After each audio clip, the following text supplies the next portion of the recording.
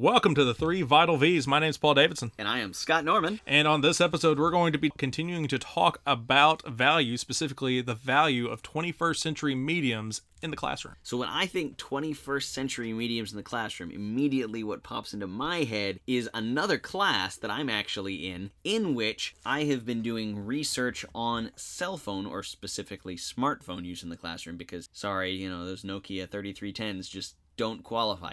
And in the research, as I was doing kind of the background on it, what I found is that there are two main areas that research will focus on. One, when they're researching classroom use of smartphones, it is why it has a whole bunch of negative effects and what those effects are on students. Another one is what happens when you ban smartphones and how to ban smartphones in schools. The problem there is, the big gaping hole in the middle is, what is the way to effectively use smartphones in the classroom? And for me, I think the biggest thing that people are kind of worried about is social media, don't you think? Yeah, social media gets a pretty bad rap, and it's the big thing that gets vilified, but in reality, there's a lot of benefit that comes from having social media. For one, social media is the media that students feel the most comfortable in. Mm-hmm. Sure, there is stuff that's associated with cyberbullying, there's stuff that is associated with like the stranger danger side of the internet, but at the end of the day, social media is where our students are spending the majority of their literate lives, and so it is kind of detrimental to us as teachers to ignore it. Because it's valuable to our students, we need to find value in it ourselves and figure out how to tap into that gold mine that we are ignoring. So this kind of brings back to mind, for me, the conversation that we just had in valuing various linguistic styles. Like, we wouldn't tell someone, no, speak English right or I won't listen to what you're saying. That's kind of the vibe I'm getting here, that we aren't valuing the media itself because there's this standard of, if it's not in a, book that's an inch thick. If it's not in APA format, it is... I hate APA. So yeah, anyway, point being that APA formatting is like that standard American English you talked about last time, where it's the thing that we kind of force students to come to the classroom and then say, no, you can't do this in a tweet, you can't do this in a forum posty style thing, can't do it in a podcast. You have to do it in a 5-paragraph essay that follows this exact thing, and in doing so, it's the exact same thing we're doing to kids when we tell them, no, you can't talk that way. And on top of that, I know that a lot of people are like, oh, but we have to prepare our students for their future endeavors. But a lot of our students aren't necessarily planning on going into academia. And if we really want them to get into academia, saying, no, you have to start here instead of starting where they're at and helping pivot them towards the more academic concepts is going to be a no-starter for a lot of them. And besides even those things,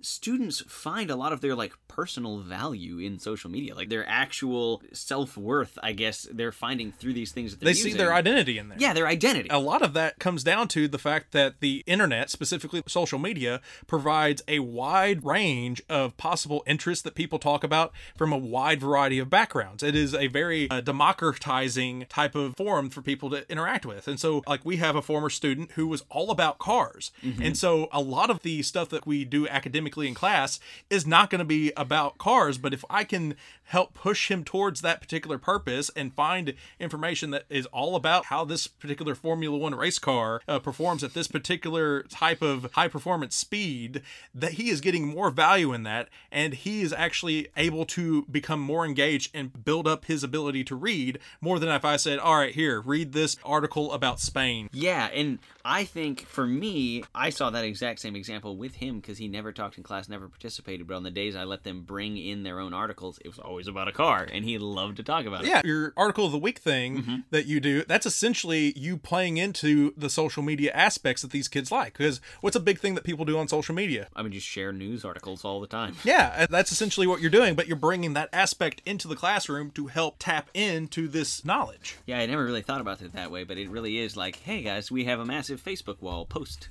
That's kind of what I'm doing.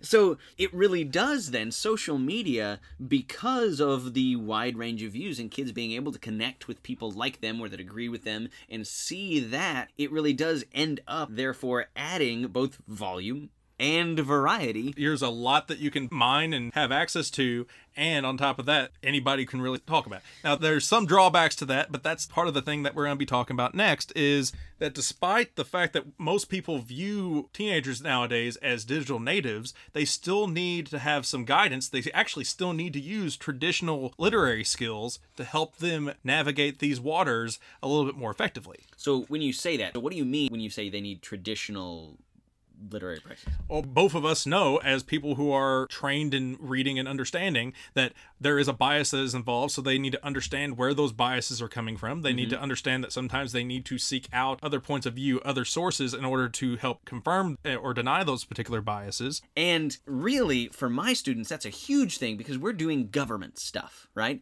And so all the time you see social media where people will share an article and the facts aren't even necessarily wrong, but they've twisted those facts because they've chosen to leave out 7 other facts, they just didn't throw in there. Yeah, they're framing an argument in a particular fashion. They are deciding to only focus on one particular portion of it instead of bringing it out and showing the bigger picture, in which that's the thing we need to help students understand, is that they grew up in this world, they think that this is how they need to navigate it, but we need to help them understand that, yes, there are people that are out there trying to take advantage of them. There are people trying to manipulate them just so they can have their attention, just so they can get those sweet, sweet views.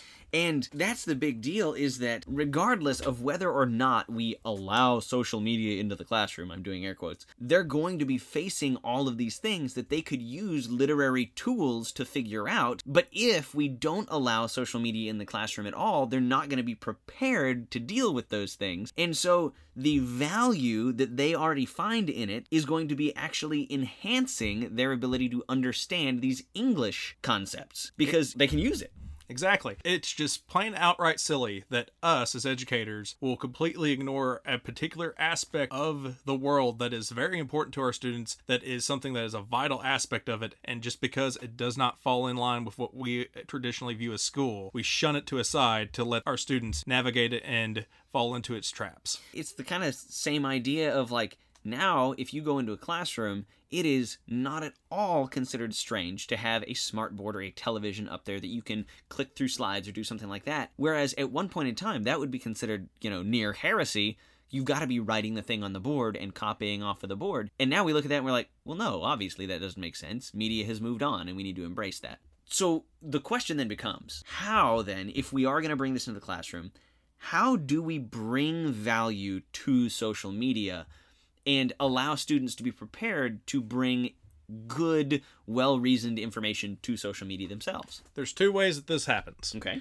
The first way is just to allow social media to be read as text. I know a lot of teachers already bring podcasts, YouTube videos, and all that stuff, but heck, bring tweets in. Look at the president's tweets, evaluate how those go. That'll be fun in English class. Bring in Snapchat stories and see how those were particularly put together. Bring in TikToks and see how you can look at those through a critical lens. Bring in memes, because that's the new political cartoon that students latch onto and actually can wrap their head around certain concepts. So just allowing those in as text is the first way. Okay. The second way is to allow them to create those texts in response to an assignment. So letting them do a podcast. Depending on what it is, you might not necessarily say that the entire assignment could be a TikTok, but let's say you have a bunch of questions they need to answer. Why can't they answer them via a TikTok style video? Okay, that brings to mind something. When I first started teaching, I was still in student teaching, I thought it would be so cool to allow my kids to do a political cartoon as a project. They get points for it, and I was like, I can see their style, I can see all this. And I gave it to them, and they're all like, ugh, this is awful. And yet not those exact same students, but the exact same generation of students here, I know for a fact, because we've done a podcast about it, are great at creating memes. And a lot of those memes are overtly political. And I just never really made that equation back and forth of, I could assign them, make a meme about what is currently going on in politics. It would fill the exact same role. Or you could even tell them to make a meme about World War II. That's true. And that would actually be the exact same purpose as make a political cartoon about it. It just doesn't look traditional or academic, but the thing we have to get across is this. Depending on what the situation is. Now, in colleges, do I expect colleges to start doing this? Not necessarily, but we are public high school teachers. What is more important for our students to have an understanding of? The concepts that they are trying to understand, or the fact that they are able to follow the framework that is expected of them from an academic point of view? Yeah, and I really do think it's an exact parallel to what we talked about last time. And just like we said about those diverse, different styles of language, we also truly can find value in social media. Indeed we can. And hopefully on our next episode, you'll be able to see the value I have found from this program as I apply the 3 vital V's to my teaching career going forward. This was a TDWG presentation.